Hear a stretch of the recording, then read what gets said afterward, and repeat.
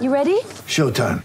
On May 3rd, summer starts with The Fall Guy. Let's do it later. Let's drink a spicy margarita. Make some bad decisions. Yes! Audiences are falling in love with the most entertaining film of the year. Fall Guy. Fall Guy? Fall Guy. That's what the poster said. See Ryan Gosling and Emily Blunt in the movie critics say exists to make you happy. Trying to make it out? Nope. Because I don't either. It's not what I'm into right now. What are you into? Talking. Yeah. The Fall Guy. Only in theaters May 3rd. Rated PG-13. Get ready for the greatest roast of all time. The Roast of Tom Brady. A Netflix live event happening May 5th. Hosted by Kevin Hart. The 7-time world champion gets his cleats held to the fire by famous friends and frenemies on an unforgettable night where everything is fair game. Tune in on May 5th at 5 p.m. Pacific time for the Roast of Tom Brady. Live only on Netflix. This episode of Gators Breakdown is brought to you by MyBookie. Use promo code Gators to double your first deposit. Only at mybookie.ag. Want more Gators Breakdown? Join Gators Breakdown Plus. Starting at $3 a month. Get access to unique episodes, plus a blog, chat room, giveaways, shoutouts, and more. Gators Breakdown Plus is furthering the interaction with fans and listeners like you. Head to GatorsBreakdown.supportingcast.fm to join Gators Breakdown Plus today.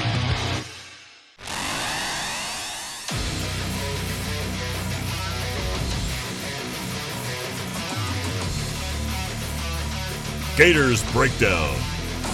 Because there's never a dull moment in Gator Nation. The Gators Breakdown podcast is ready to go. I am your host, David Waters. You can find me on Twitter at GatorDave_SEC. All right, it is the SEC opener. It is the Kentucky Wildcats coming to the Swamp to take on the 12th ranked Florida Gators. That's going by the AP poll, by the way. But yeah, big time ranked matchup right here in the Swamp on Saturday night. Gators' second straight home game, and kicking off conference play with a very familiar foe, one that's given Florida some trouble in recent seasons. So Kevin McGuffey of Last Word on College Football, where he covers Kentucky, where he covers college football, will join me right here to preview the Kentucky Wildcats and what they bring to the Swamp on Saturday night. Before we get there, hit that like button, hit that subscribe button. It really, really helps us out. Man, the subscription's just still climbing. We got that 10,000 number for subscriptions, but you guys keep on keeping on. They keep on climbing. Thank you so much. Hit that like button. Let everybody out there on, if on the YouTube version, the more you like, the more you subscribe, the more people find Gators Breakdown. It's really, really a big help. Check us out at the home of Gators Breakdown, news4jax.com/Gators Breakdown. And on Gators Breakdown Plus, of course, be a chat this week, doing the Q&A a little bit different. Going to do it chat style this week. So the episode on Gators Breakdown Plus this week, Q&A with the Discord chat. So good stuff coming up right there on Gators Breakdown Plus. All right, let's get to the preview of the Kentucky Wildcats. It's that time of year again, Florida and Kentucky, the SEC opener for the Gators right here in the Swamp. Gators, second straight home game. No stranger to these Kentucky Wildcats. Mark Stoops as well. Kevin McGuffey covering Kentucky and college football at Last Word on College Football. Kevin, thank you once again, man, for joining me right here on Gators Breakdown. David, thank you as always for having me. I really appreciate it. It's great to get on here and talk with you about what should be a very exciting game on Saturday night. Should be a lot of fun. We'll see how things go. So, hey, look, this series lately has not lacked for drama whatsoever, and probably will continue Saturday night. Oh, I agree 100%. You think about it, Mark Stoops last week tied the all-time record for wins at Kentucky at 60 with Bear Bryant. He also became the all-time longest tenured coach in the history of Kentucky football, starting his 10th year. When you think about it, 2 years into his fourth season, as I like to point out a lot of places, he was 12-26 going into that fourth year. And you have to credit Mitch Barnhart. Barnhart gets a lot of flack from people on a lot of things. But, a lot of places he stuck with Stoops. when a lot of people wouldn't, and they've gone 48-27 since then. And so he would love nothing. He hasn't talked about it much, but I'm sure he would love nothing more than to become the all-time wins leader at Kentucky by winning in the Swamp for the second time in 4 years. So it's going to be quite a game. That's all I can say about it. I'll say it a couple of times. I think it's going to be one of the better games of the weekend, honestly. Yeah, I mean, this is one that a lot of people have circled as an early season great game between two SEC teams that, look, right now, Florida probably a little better than a lot of people thought. Right. Kentucky, right there, picked second in the SEC East right there at SEC Media Days. So, a lot riding on this game early season right here in the SEC. So you discussed Mark Stoops, but, it was a coaching change. Only got 1 year with offensive coordinator Liam Cohen before he darts back to the NFL.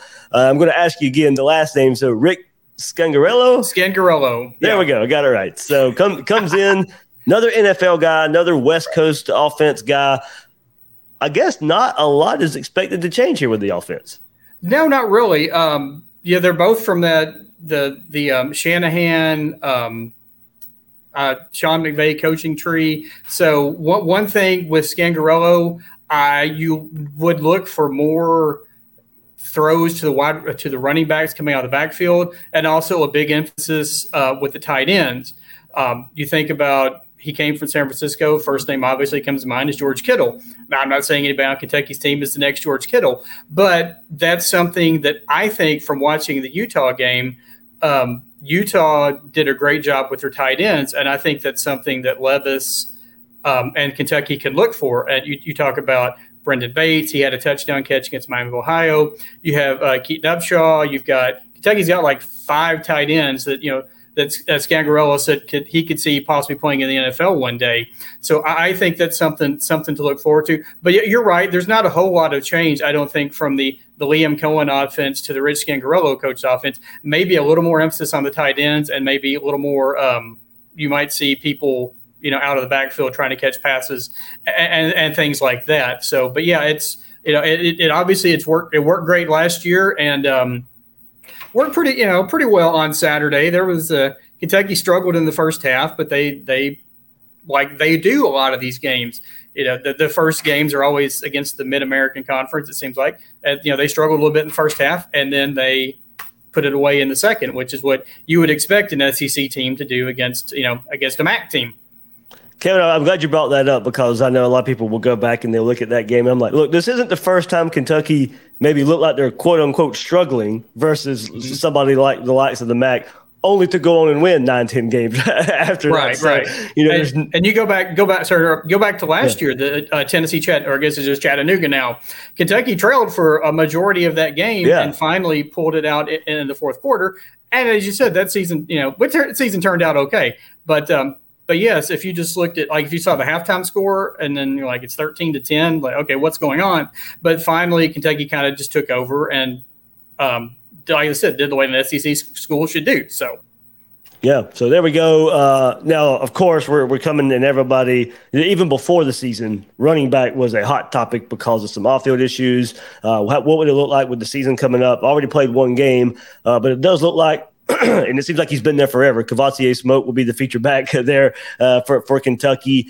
Depth chart already been hit so far through one game.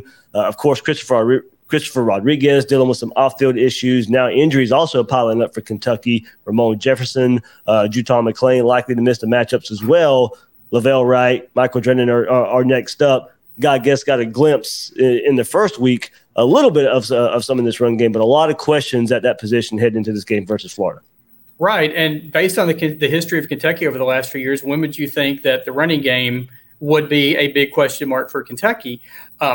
As you said, Chris Rodriguez, for those who may not know, had a DUI earlier this year, pled guilty, and was expected to miss a couple games. And then there's been rumors, I'm not going to get into rumors, but rumors of something else that he may miss even more games. Basically yesterday or Monday on the press conference, as we're talking, Stoops said that he's unavailable until I hear otherwise, making it sound like it's coming from the school. Mm-hmm. So he won't play this week. And to your point, Kentucky had, much like the tight ends, 5 running backs that they thought could get a lot of playing time this year. and Ramon Jefferson, who they were really high on, a guy who turned a lot of heads in fall camp, who was a transfer from Sam Houston State. He was an FCS All-American last year. He's injured. He won't play.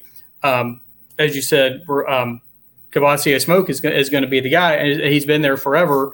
It does seem like, and he's going to be the feature back, and Lavelle Wright's going to be the guy behind him due to injuries to McClain and the suspension of Rodriguez, and then you have Michael Drennan behind that. And if you go back and look at the stats from Saturday, Kentucky only ran for like 60 yards, which again is unheard of in the Mark Stoops, especially these last 5 to 6 years, running for 60 yards. And I think they averaged 1.9 yards a carry, which is just unheard of. And part of that is maybe, some of the personnel. And I think some of it, there's some questions.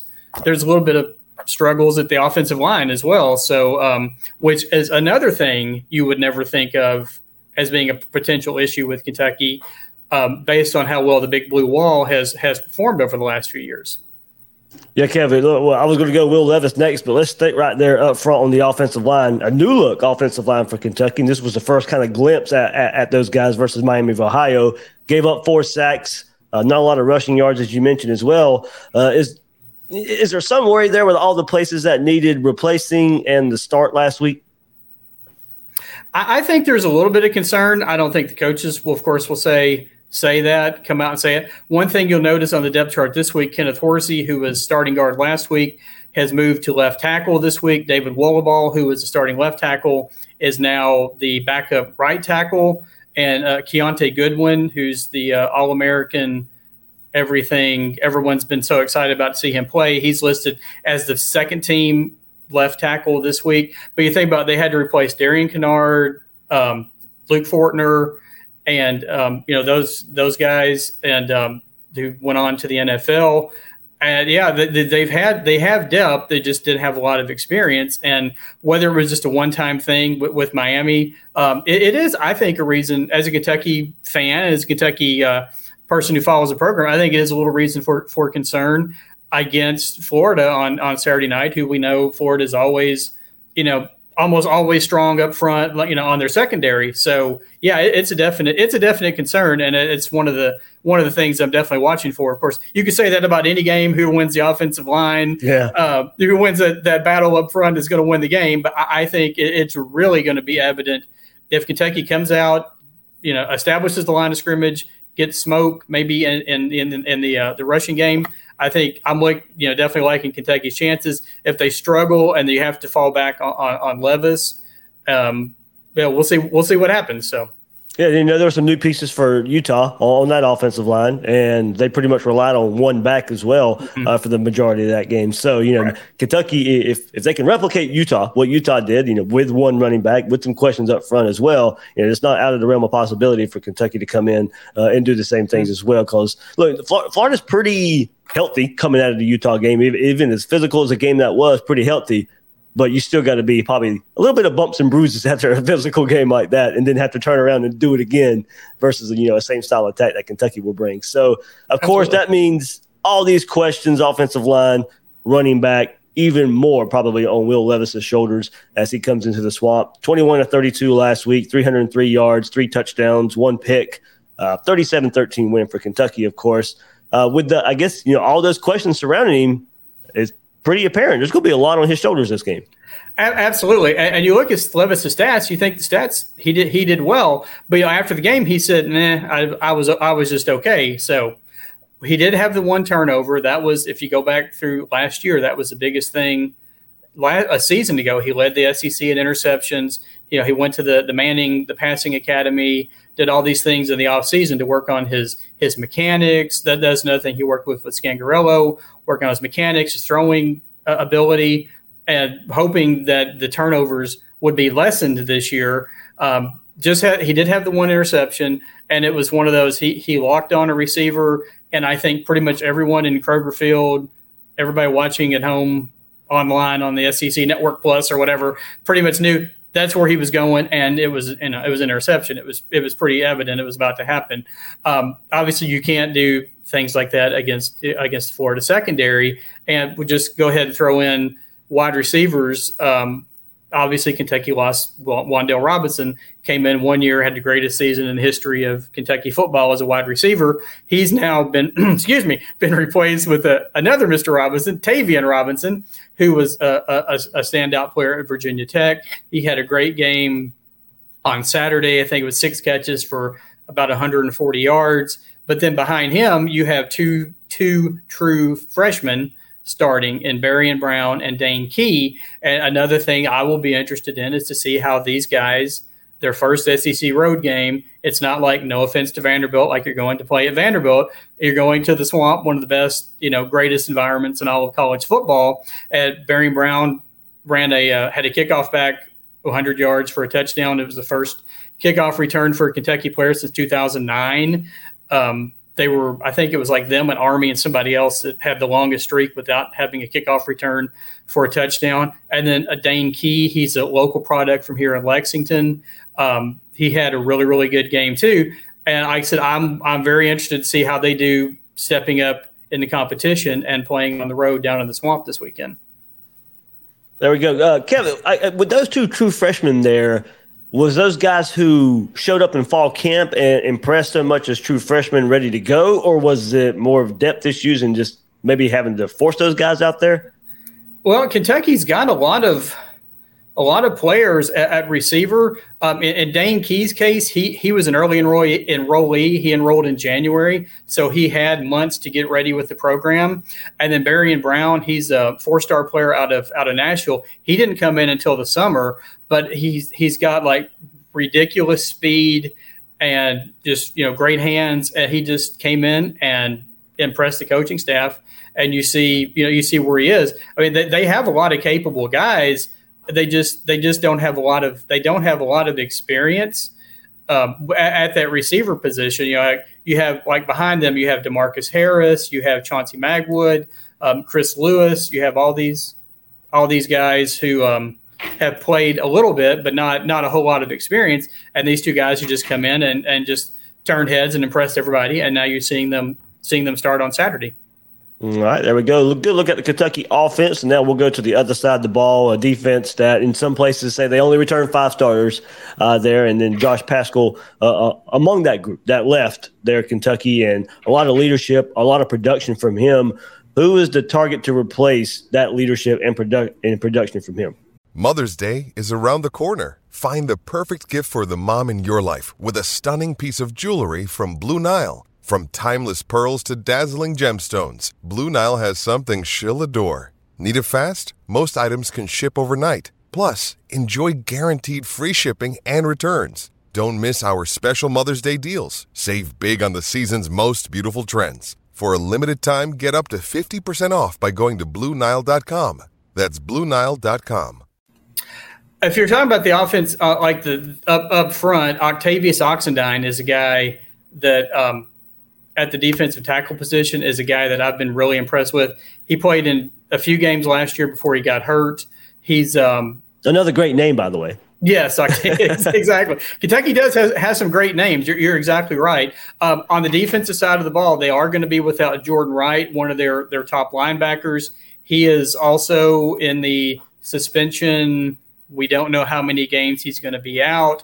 He did not play against Miami of Ohio, and he will not play on Saturday. But the linebacker honestly positioned is still one of Kentucky's strongest spots. You have Jacquez Jones, the former Ole Miss transfer, who had an incredible season, was leading tackler last year. And then you have DeAndre Square at the weak side linebacker, came back for another season, famously picked off a pass at the end of the Citrus Bowl last year to preserve that win and that epic Citrus Bowl game against Iowa. And those are two guys that I'm looking for. They're going to be all over the ball. You're going to hear their names a lot on Saturday. And then again, up front, like I said, Oxendine, you got Justin Rogers, who's the former All-American, another All-American out of the state of Michigan, who's, kind of waited in the wings behind other players and getting his chance this year. And those are some guys, like I said, like we talked about earlier, the battle up front is going to be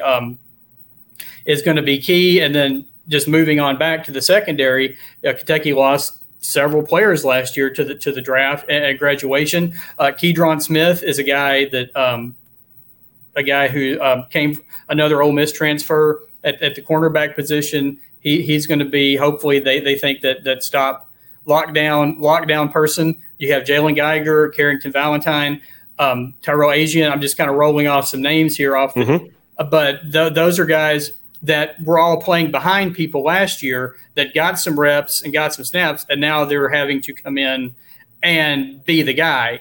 And honestly, the first drive against Miami of Ohio, Kentucky played a zone, and Miami drove the ball right down the field. After that, Brad White went back to more of a man-to-man coverage, and they pretty much locked down Miami of Ohio for the remainder of the game, except at the very end where they got another. They drove the ball in the fourth quarter when the game was out of reach, and you had some of the other reserves in at that point. But those are a couple guys, and obviously we have to talk about Richardson. You have to contain him. Kentucky did a very good job against him last year. Now that last drive against Utah, he was I thought just flat out amazing. I mean, he looked like Bryce Young, whatever. One of the best quarterbacks in the SEC, and on that final drive where you guys, drove it down, got the touchdown, and then of course Utah drove it back, got the interception in the end zone. They have to be able to contain him. They did a good job against it last year, and from a Kentucky person standpoint, hopefully they'll be able to do it again this year. So, yeah, that was his first last year. That was his first game back from injury. Right. He had pulled his hamstring versus USF, missed the Alabama game, missed the Tennessee game, made his first appearance back in Lexington there against Kentucky. So, hopefully that was not a sign of things to come against Kentucky a year later. So, on the Florida side at least there. But, yeah, going back to Kentucky a bit this past week, held the Red Hawks to one touchdown on the night and only allowed, 290 yards of offense there. So hold Miami less than 300 yards with a good performance, replacing so many pieces on that side of the ball there. So, Kevin, I guess, you don't have to give a score prediction or anything like that, but, just looking at the game, does Florida performance last week versus Utah change the outlook on the game from just maybe even a week ago? From my standpoint, yes, because I honestly thought with the coaching change with Coach Napier, I thought Kentucky was going to be hitting Florida at a good time. I thought they might struggle. You guys might struggle a little bit at the beginning of the season. I honestly thought Utah would come in and win that game last week. And I'm still going to pick Kentucky as a Kentucky guy. If I pick Florida, it's not going to look good. So I'm going to say Kentucky. I'm going to say Kentucky 24-20, which I think is pretty similar to what the score was last year. The biggest thing on defense, you've got to contain Richardson, and on offense, Kentucky has got to get the running game going. If they have to not to Levis can't do it, but if they become one-dimensional and having to rely on the pass, I do worry about Kentucky's chances in the game. So that's the two things I'm looking at: contain Richardson and establish the running game. So yeah, I'm going to say Kentucky 24-20. So everyone at the Gators breakdown, you've been able to find me online before, so I'm sure if it goes the other way, I'm sure I'll hear about it, and that's fine. That's what rivalries are for. It's what what's being in the SEC makes it so great. Absolutely, Kev. Yeah, these games. Look, these games have lived up to some knockdown dragouts the last few years. Kentucky definitely, a program that has been on the rise, giving Florida everything they can handle for well over a half decade, 5-6 years now. Right. You think about it. Kentucky's won 2 of the last 4, and if we're being honest, it should have been 3 out of 4. The 2019 game just to this day still leaves a bad taste in everyone's mouth. How do you leave receivers wide open, not once but twice in a game? Just some rivalry fun. I'll have a little bit of fun with that. If we had started trash from snap 1, maybe it's not that close. You're right. And that was his coming out party, and Kentucky through their history has had a history of doing that. The backup quarterback has been Kentucky's kryptonite over the years. And I remember, watching that game, tweeting and like, oh gosh, backup quarterback, here we go. And sure enough, that's what happened. And like I said, it's going to be, like I said, I from a Kentucky standpoint, it's great now because let's be honest, for about many years there, the late 90s and the 2000s, Kentucky didn't compete with Florida. You think about the 73-0 or 7s and 60, those games, the fact that Kentucky is now established himself as a solid program. Some people, I think I picked them to finish second this year. Point of it, just throwing it out there. I picked you guys fourth. Sorry, but anyway, I had I had Georgia, Kentucky, had Tennessee third. Our last word, we did an SEC poll, and we had those two flipped. We had Tennessee got one more vote than Kentucky did, and then Florida was fourth, which it's probably been a long time since you guys were picked fourth in the preseason. But but anyway, I said I think that it's great that it's become a rivalry now. It was so one-sided for so many years that Kentucky fans, if you look online, Kentucky think we're going to go in there and we're going to win. No, Chris Rodriguez, doesn't matter. You couldn't always say that. And that as a Kentucky fan, that's one of the things that Mark Stoops has done with this program. You think about where this program was when he took it over and where it is now in the 10 years. It's just, been amazing. The fact that, like I said, in the last 6 years, he's 48-27. 48-27 in Kentucky and 2 10-win seasons. Pretty good stats there. So yeah, hey, look, we'll see what this season holds, but recent history, you guys have replaced Tennessee. As looking at Florida's schedule as that's the game we need to watch and circle more so than Tennessee. So yeah, it's been an eventful game, a lot of drama, of course, and probably some more drama on Saturday night. Kevin McGuffey, last word on college football, joining us right here on Gators Breakdown. Kevin, man, thanks once again. Thank you so much for having me, Dave. I really appreciate it, and congratulations on all your success. And continued success with everything you're doing down there. So, and again, appreciate you having me on. Thank you. It's the kickoff to the NFL regular season. College football is in full swing, and the Gators and the Wildcats on Saturday. Now is the time to prepare for your winning season at MyBookie. Whether you're a veteran bettor or a first-timer, MyBookie gets you the most for your money with a double deposit bonus. It's quick and easy. A $250 deposit puts $500 into your account. And you can use your funds to bet instantly on as many games, contests, and props as you want.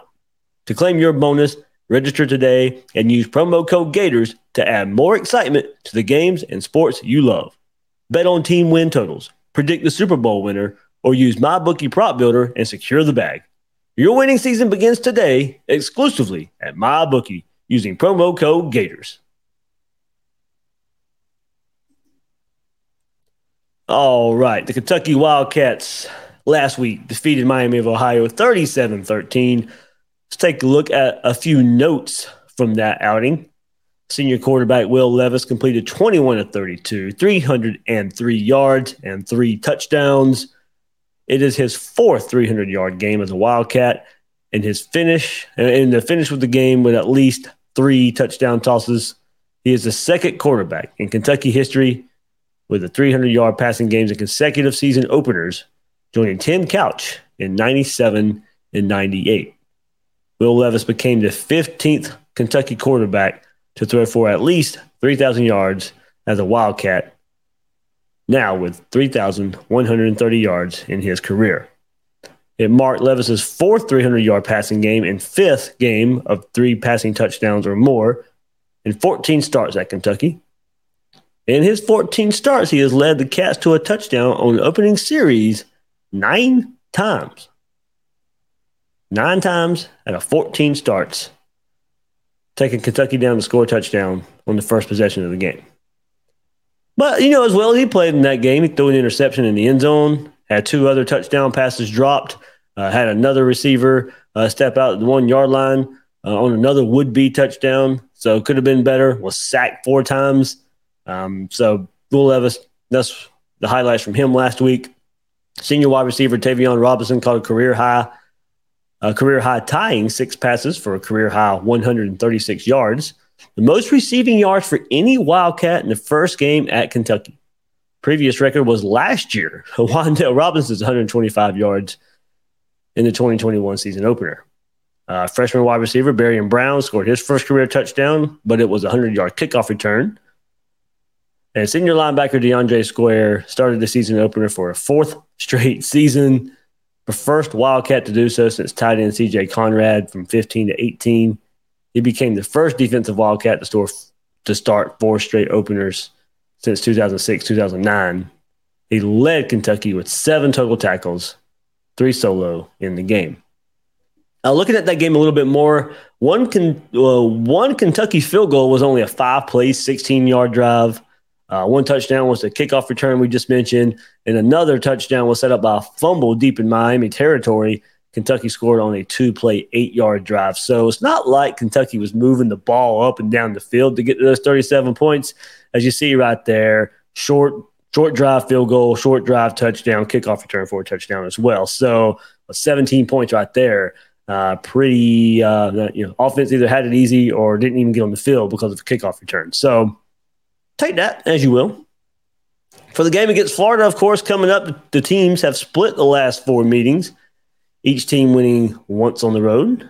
A Kentucky win would be Kentucky's second straight victory over Florida, which Kentucky has not accomplished since 76 and 77. So, all right, let's take a look at some of the players right here for Kentucky. And you just heard in the interview, there's a lot going on with this Kentucky squad, especially at the running back position. We'll go Kavosiey Smoke. He has to fill in for Chris Rodriguez. Smoke's played in 35 career games, 1,338 yards. Seems like he's been there forever. He's had 81 carries for 416 yards and 4 scores last year, averaging 5.1 yards a carry. So respectable, about 5 yards a carry there for Kavosiey Smoke last year. He had a career high 104 yards last year versus LSU. And now, of course, missing Chris Rodriguez even more in Kavosiey Smoke. But this is what Kentucky is missing with Rodriguez not being on the field. He was second in the SEC and 12th nationally with 106.1 yards per game and 7th in the SEC in all-purpose yards with 110.8. He was supposed to be the leading rusher returning in the SEC. That's what Kentucky's missing there. So also with Kavosiey Smoke back there, Mike Drennan, he switched from wide receiver to running back during fall camp. He saw action in 6 games in 21 yards, 7 carries. Not much to look at there. Lavelle Wright played in 4 games as a true freshman, but impressed in his limited time. He had 4 carries, 119 yards, 1 score, and included in that is a 41-yard carry in the season finale versus Louisville last year. So there we go. There is the running back situation there for Kentucky. Kavosiey Smoke, we all know about. It seems like as I said, it seems like he's been there forever. You don't forget a name like Kavosiey Smoke. So he's been there for a while. Capable back. He is a capable back, and I guess the question will be right there: can he do it by himself, or Drennan Wright? Can they step up? Senior wide receiver Tavion Robinson made a big splash in his first game at Kentucky against Miami of Ohio last week, as you heard me say. Transfer from Virginia Tech. One more time, tied his career high with 6 catches. Good for a career best, 136 yards last week. First 100-yard game of his career. Most receiving yards for any Wildcat in their first game at Kentucky. Breaking Wan'Dale Robinson record last year. We know how special he was. Looking at Robinson, his first play was a 45-yard catch and run that set up the first touchdown of the season for Kentucky. Followed that with 2 catches on a field goal drive and then a 41-yard reception to set up another field goal. So very instrumental in their scoring in Kentucky scoring drives. Also had a 23-yard punt return, and so he'll be using the return game maybe a little bit as well. Going back to his time at Virginia Tech, caught 113 passes, 1,555 yards, and 8 touchdowns. So he was a bit proven. And then Kentucky gets another Robinson transfer, Wan'Dale last year, and then this year, Tavion. But how would he replace Wan'Dale Robinson? They are not the same type of wide receiver. Wan'Dale Robinson, the slasher, do-it-all, speed, can make a play out of nothing, can of course take a screen pass like he did last year versus Florida and score. Not exactly the same player here. And Will Levis, he may go on to have a great season, but can we really answer the question right now? Through one game we can't, and we'll go a better glimpse, but he's going to have to answer the question of how he will do without Wan'Dale Robinson. 45% of his completions were to Wan'Dale Robinson last year. 104 of 233 completions. The next closest was Josh Ali with 41 catches, and he's gone too. So you see not a lot of proven production coming back that played last year for Kentucky, they had to go transfer portal, go get Tavion Robinson. Can he somewhat replace what Wan'Dale Robinson was able to do production-wise, numbers-wise for Kentucky? The top returning wide receiver from last year that played for Kentucky, junior DeMarcus Harris, who caught 12 passes, 150 yards, and 1 score. So as you heard, going through some more of Kentucky's offense, the offensive line only returns 2 starters from a year ago. 3 starters lost are All-American right tackle Darian Kennard, All-SEC center Luke Fortner, All-SEC offensive tackle Derek Rosenthal. Fortner was drafted by the Jaguars in the 3rd round. Kennard was drafted by the Chiefs in the 5th round. Along with Rosenthal, the trio combined for 38 starts on the line for the Wildcats last season. Whew.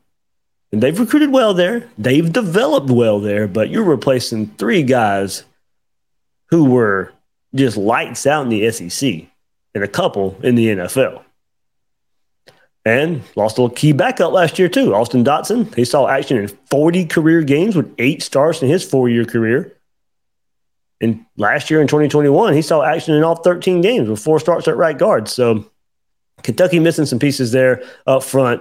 You could see it. They started struggling up front last week in game 1. They're shuffling the pieces now. Some guys are playing in the same in a different spot than where they started at against just Miami of Ohio.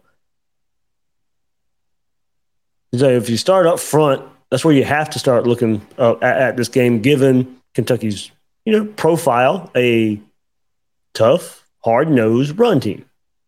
They really struggled last week up front versus Miami of Ohio. They gave up 4 sacks, could not get the run game going as the running backs only gained 68 yards on 18 carries. As you heard Kevin saying that they're going to shuffle some pieces, they're going to have to figure all that out with 90,000 screaming Gator fans, excited Gator fans, feeding off of last week at the same time. Game's a sellout officially again. We'll see with that. I mean, at least early on, going back to last week, this does not look like your typical Kentucky offensive line. Can we take too much from last week and try to apply it this week? Absolutely. It's happened before versus Kentucky. But that was not a good look last week to get the season going. Florida had some nice moments last week creating pressure. A good bit of it last week, but Cam Rising eluded almost every bit of it. Will Levis is athletic. He's not as slippery, but he can run. I mean, I wouldn't definitely not going to call him a running quarterback, but I wouldn't call Rising a running quarterback either, but mobile. And that's probably the best way to describe Levis as well, but I'll say not as mobile, not as slippery, not as slash as a Cam Rising. He'll have some nice runs, or he can produce some nice runs. He has that ability, but I don't think quite to Rising's level. So can the Florida defensive line create the same type of pressure as last week, but get home this time? If so, might start seeing some turnovers. Levis threw 13 interceptions last year. Really bad interception in the end zone last week. Doesn't really have the weapons at receiver, or proven. Let me say proven. We don't know yet, but right now, I mean, you look at Tavion Robinson, he could be that guy. They'll try to make him the feature guy, the featured target for Levis. Florida did a good job last year for the most part, but did let Wan'Dale Robinson get crazy on one play. Difference in the game, or one of the differences in the game, but definitely one of the differences when you look at Kentucky offense versus Florida defense. Jason Marshall locked up on Tavion Robinson, of course. That's not hard. Lock him down, shade coverage to his side, make someone else beat you. And we'll see, can Kentucky try to involve their tight ends based on Florida struggles last week? They don't have guys like that, and not many do. So I'll keep hitting that. So teams may try to use tight ends. Georgia's about the only other team that can try and do it that way. And they'll do it in different ways than Utah did. But as far as the tight end position goes and the mismatches that size and speed can create, nobody's going to do it like Utah did last week. So Florida needs, of course, stop an undermanned run game. be better in alignment and assignments, like Billy Napier has said. That may be all it takes, with the struggles along the Kentucky offensive line. And Kentucky's going to come out and go big like Utah did in the second half and just bowl over and, try to outman Florida's defensive line numbers-wise. I don't see that. They don't have that personnel. So Florida's defensive line scheme need to make those Kentucky offensive linemen think a bit. Throw different attacks at them. Attack them in different ways. Force Levis to throw. Take his best option away in Robinson. Sacks, turnovers can be the result. This will be another game where Florida's cornerbacks can really get in the face of receivers until they prove or not they can beat you. And I'm just not so sure those wide receivers can. Let's move to the other side of the ball. And, man, a good test on defense right here. Kentucky's giving Florida some fits right there. Fourth-year defensive coordinator Brad White has proven to be an excellent hire for Mark Stoops. Got him from the NFL a few years ago. He took over in 2019. Kentucky's steadily become a pretty stout defense. Other programs have taken notice, tried to hire White. Stayed at Kentucky. For the first time since 86 to 89, Kentucky has allowed 26 or fewer points per game in 4 straight seasons. Pretty good in today's college football. For the first time since 59 to 62 has yielded 160 rushing yards or fewer per game for 4 straight seasons. Once again, in today's high-scoring football, Kentucky has held opponents to 30 or fewer points in 32 of his 38 games as coordinator. There for Brad White. 32 of his 38 games have held opponents to 30 or fewer points. Up front, some key returnees. Josiah Hayes, he saw action in all 13 games with 1 start at nose guard. Octavius Oxendine played in 6 games with 3 starts at tackle before an injury.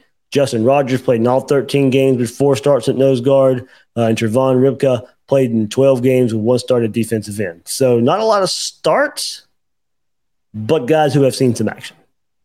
But of course, when we're this early in the season, you can still take a look at who they're lost and who they're trying to replace them with.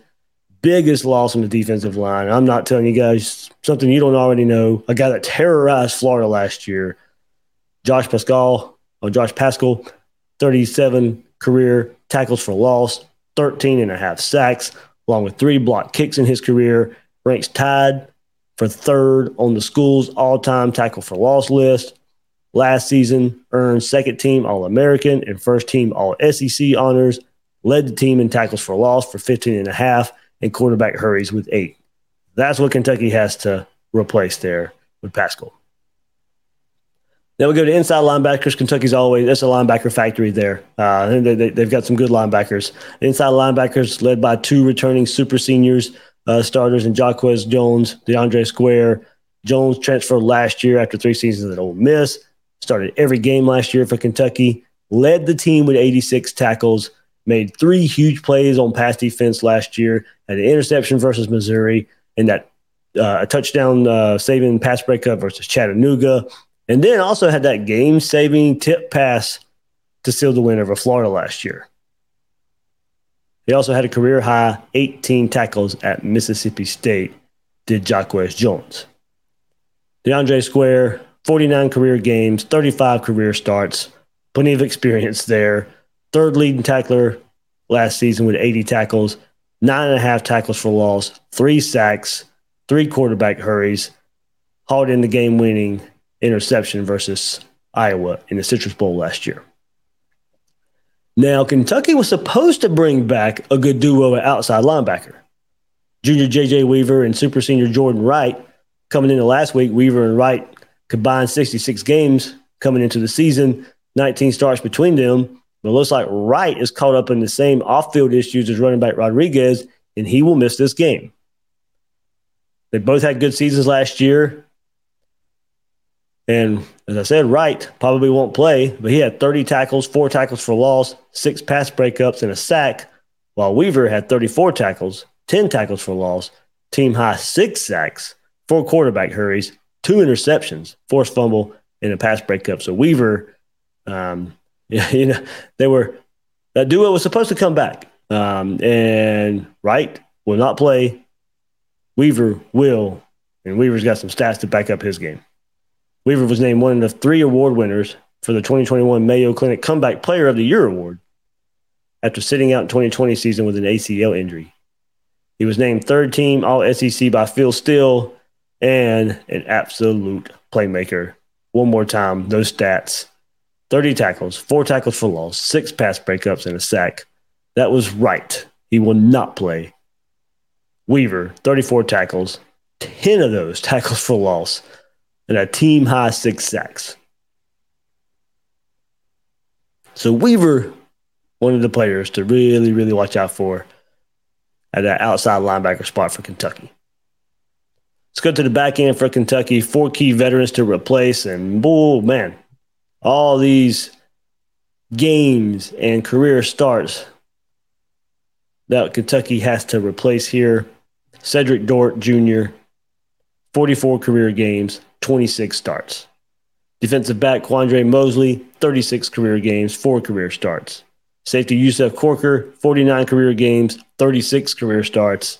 And safety Devontae Robinson, 49 career games, 17 career starts. They had a big loss back in spring practice. Junior and top returning nickelback Vito Tisdale went down with a knee injury. He'll miss the season. He played 9 games, started twice last year, 21 tackles, 1.5 tackle for loss. So that's what they lose there. 4 key veterans that they lose, and a 5th who went down to spring practice with Vito Tisdale. 2 key starters do return. Super senior safety Tyrell Asian, 48 career games, 23 starts, and junior cornerback Carrington Valentine started in 12 games last year. Asian had 46 tackles, 4 pass breakups, 1 interception as a safety last year. Valentine ranked 4th on the team last season with 61 tackles, added 5 pass breakups, a tackle and a half for loss, and 1 quarterback hurry. So, of course, another team like Utah last week, Kentucky right here, known for their physicality, but replacing some players up front, like Utah, not necessarily at the linebacker position, a little more up front. But Kentucky still has some good ones. Not a very creative defense. They're just going to try and beat you. Most time it doesn't need to be. Most time that's good enough. They can beat up a lot of teams up front. I'm not so sure their defense is there yet. Not sure they'd be able to do it versus this Florida front anyway. They're going to try and limit the big play on the back end. AR gets a chance to attack his own defense here against a secondary that's pretty unproven.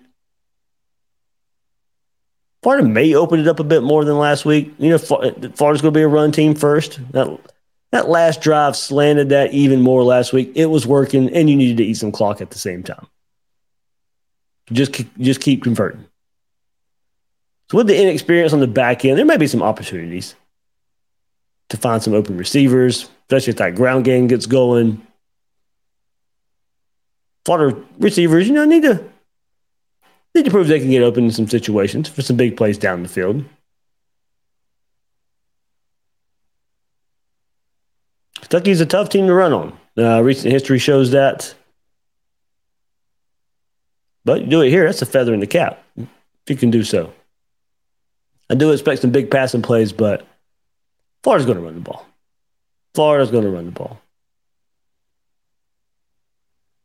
Will be interesting to see how Kentucky plays Anthony Richardson. Do they purely just key focus on him, try to stop that 45-yard run like we saw last week and try to contain him as much as possible and just see if the running backs can offensive line and the running backs. But that's where it's that's where it's going to be so hard to defend this Florida offense. If you're going to put so much focus on Anthony Richardson, already proven this offensive line and these running backs will be able to take advantage. And even when you do have the focus on him, that last drive, a lot of people knew Anthony Richardson, the ball wasn't going to come out of his hands. And a couple of times, Utah was in position to make a play. AR does something good anyway. I think the run game has their success. As I said, that'd be a feat in and of itself with the way this Kentucky defense has played Florida recently. Kentucky's usually tough to run on, but I like what I see from this Florida front through one game. So all around for this game, how much can Florida add to last week? How much can they add emotionally? Are the Gators riding high and oozing with confidence, or is a letdown in store? How much can the Gators add to the playbook? Early in the coach's tenure, but players are still learning the playbook, just making sure the basics are taken care of. And how much can Florida add to what we saw last week? Does the passing game open up more, if need be? Can Patrick Toney give more responsibility to his defenders? Basically, how much more can you install on both sides of the ball? How can you grow from last week? That's what I'm interested in. How much different do we see? Do we need to see much different?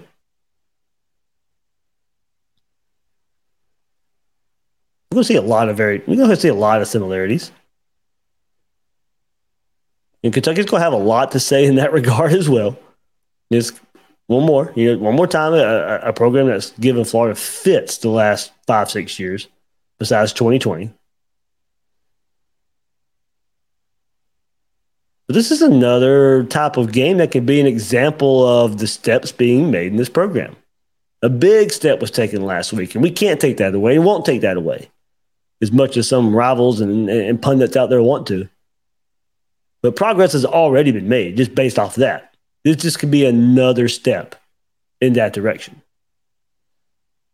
Loss won't mean last week was a fluke. Going 2-0 in this stretch was always going to be tough for this program where it's at right now. Heck, it'd be tough for a majority of college football out there. Even as tough as it seemed a couple of weeks ago, I'm predicting the Gators to go 2-0. Florida 31, Kentucky 17. I'm riding high. And also, let's not forget now, I was not that high on Kentucky coming into the season. We'll see if they prove me wrong again. I wasn't not as high on Kentucky as many out there. I had them fourth in the East behind Georgia, behind Florida, behind Tennessee. So pair that with what we saw from Florida last week, and maybe even a little bit with what we saw from Kentucky last week. It does, it is worth bringing up. Transitive property in college football can get you in trouble. Kentucky has struggled early season against teams like this before, only to come and play Florida very tough anyway. But I'm an AR over Levis. I need to see Levis prove something that he can do something without Rondell Robinson. So from what we saw from Florida last week, I got to pick the Gators. Florida's run game, with or without AR, going to be strong. Kentucky wants to play their normal use of zone, and I think AR is just going to pick them apart, have a big day passing. I don't think the Wildcats have enough weapons in the passing game with the struggles of the run game, or the struggles I see coming in the run game without Rodriguez on the field. That run game, I think, will have trouble against a defensive line that will look better this week, just because a better matchup, I think. 31-17 is a prediction for the Gators to take down Kentucky. Should be a fun time in the Swamp. Should be an exciting time in the Swamp. Can the Gators start 2-0? What a story that would be. As I said, don't think many people predicted this at all. For Florida to go 2-0 in these two games. And that can happen with the victory over Kentucky Saturday night. That's all right. One more time, thanks to Kevin McGuffey giving us a preview of the Kentucky Wildcats. That will do it for this episode of Gators Breakdown. I'm your host, David Waters. You can find me on Twitter at GatorDave_SEC. Guys and girls out there, thank you for listening to this episode of Gators Breakdown.